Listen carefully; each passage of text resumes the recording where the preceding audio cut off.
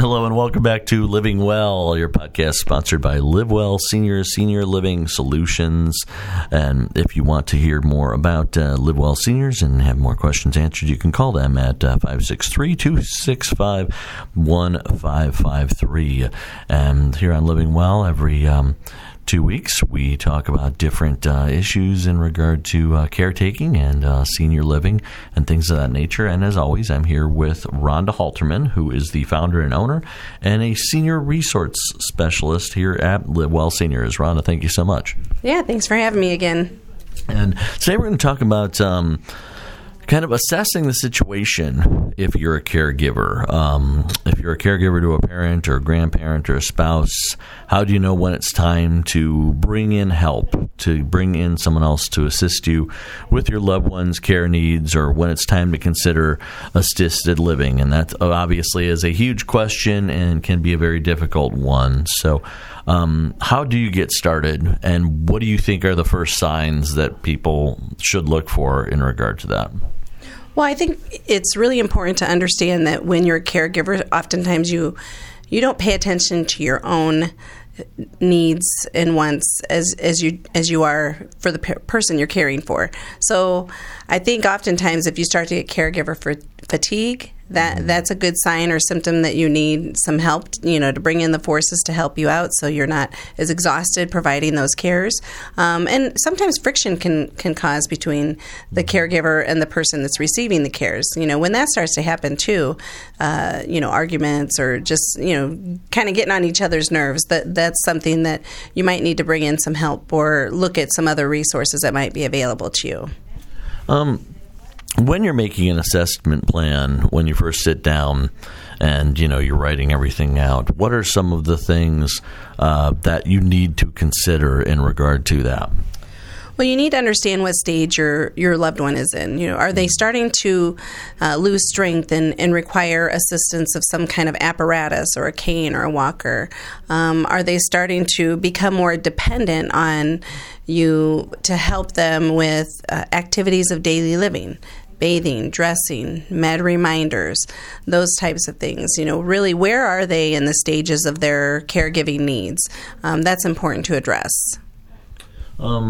Also, you mentioned what's their mental condition, what's their physical status, what services are needed, what financial resources are available, insurance coverages, things of that nature. In regard to the financial side and the services needed, what are some things that people need to consider if they do have to have more elaborate, healthcare needs for their senior in their life? There are long-term care insurance policies that parents may have purchased many years ago. So it's important to find out if they have a long-term care insurance policy. If your loved one is a veteran, there's veterans programs available to help fund some of these cares for loved ones, giving respite care for the loved one, which is kind of a short-term stay somewhere, or intermittent care to bring in through home care agencies, things of that nature. The funding sources can be really expensive for families to take on, but if they have insurance policies or things like that can help, or like I said, if they were a veteran, they might be able to get some assistance through the Veterans Aid and Attendance Program. What are some of the things that you need to think about in regard to a primary caregiver assessment? Again, self-assessment is really important. You need to understand what your care thresholds are. Not everybody is, able or willing to provide bathing assistance for their loved one. I mean, that's a very intimate protocol that someone might need some help with if your loved one's struggling with getting into and out of the shower, or if they're afraid of falling, and you might need to help them. It's just not something that everybody can do, but maybe you can't personally do it because you have a bad back. Mm-hmm. You don't want to injure yourself. I mean, what happens if something happens to the caregiver? I think that's what people overlook most often, is they don't pay attention to their own care needs and their health care needs as well. So, their health can deteriorate sometimes faster than the person that needs the cares. Mm-hmm. What are some of the options that people need to consider in regard to the situation and in terms of their lives and how they can make things best for everyone involved? Well, they can certainly bring in some help from outside help, whether it's family members, asking other brothers or sisters or cousins or people that in the family that would be willing to come in and help. People from church, maybe there's a church group that might be able to help with some cares, understanding what kind of cares they need and how much they need. There's home care options, so you can bring in home care.